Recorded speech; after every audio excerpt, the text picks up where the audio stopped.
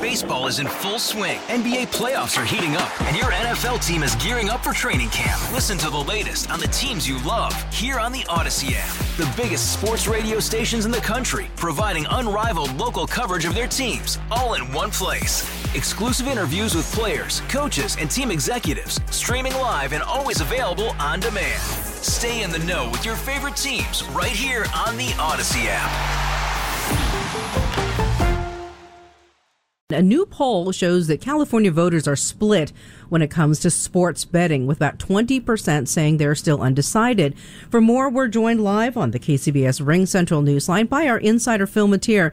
So, Phil, we could see as many as 3 ballot propositions come November, and this could be an expensive campaign season.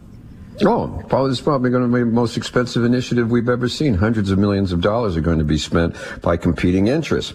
Now, that poll you referred to found that 45% favor online gambling. That's out of the gate. 33% of the voters in California are against it, and 22% are undecided. Now, at first blush, you might say that, that doesn't spell good for the gambling interest, but I got to tell you, that actually says they only need 6 points to win compared to over 20 by the other side, and they are going to spend like crazy to convince us to go for this.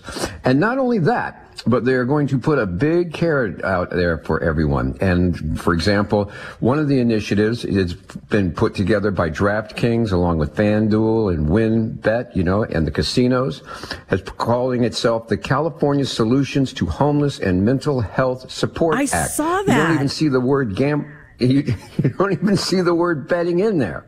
And what is that about? That says that it would have a 10% tax on sport betting, and it would go to homeless and mental health programs. It could provide up to like $100 million a year for mental health programs in the state of California, homeless programs in the state of California, kind of like how the lottery put money to education. It didn't solve the problem, but it's a good selling point. And others are going to be, up there as well, pushing their different ideas for how to do this, not just how to do it, but who gets it and where the money goes. And Phil, there's a tremendous amount of money backing this. We saw about a dozen states legalize sports betting last year. That showed up in the Super Bowl this year. Sports betting was up about 100% compared to the year before. Seems like that's a tough foe to go against.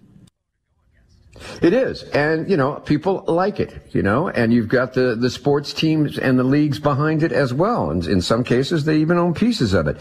What the question is going to be is who gets to control it. That's what the real fight's going to be about. Because we have Indian tribes who say they want to be the ones that are doing it. You have some Indian tribes that are teaming up with the out-of-state gaming interests, and saying we're going to do it together. And then you have others like the Indian tribes and the racetracks saying you can do it, but you do it here on not on the internet. So it's going to be a question of who gets to win this. And, they're going to be spending a lot of money. They've already put up $100 million to get this thing rolling, and I would expect about twice as much before it's all said and done. It is a popular thing. We're seeing it in other sports. It was something that the internet has launched out there, and there is a lot of competing interests for who gets the money, but also where the money goes. So I would imagine that you are going to be seeing more and more about promises about not the question about how much you're going to lose if we make this sports betting legal in California, but how much the state and the locals tend to gain. We stand to gain. Just kind of like those ads for casinos. They never show losers. We're going to brace for the campaign season. Phil will be back with Jeff and Patty this afternoon at 5:50. All-star closer Kenley Jansen, we have a question. What's the best podcast of all time?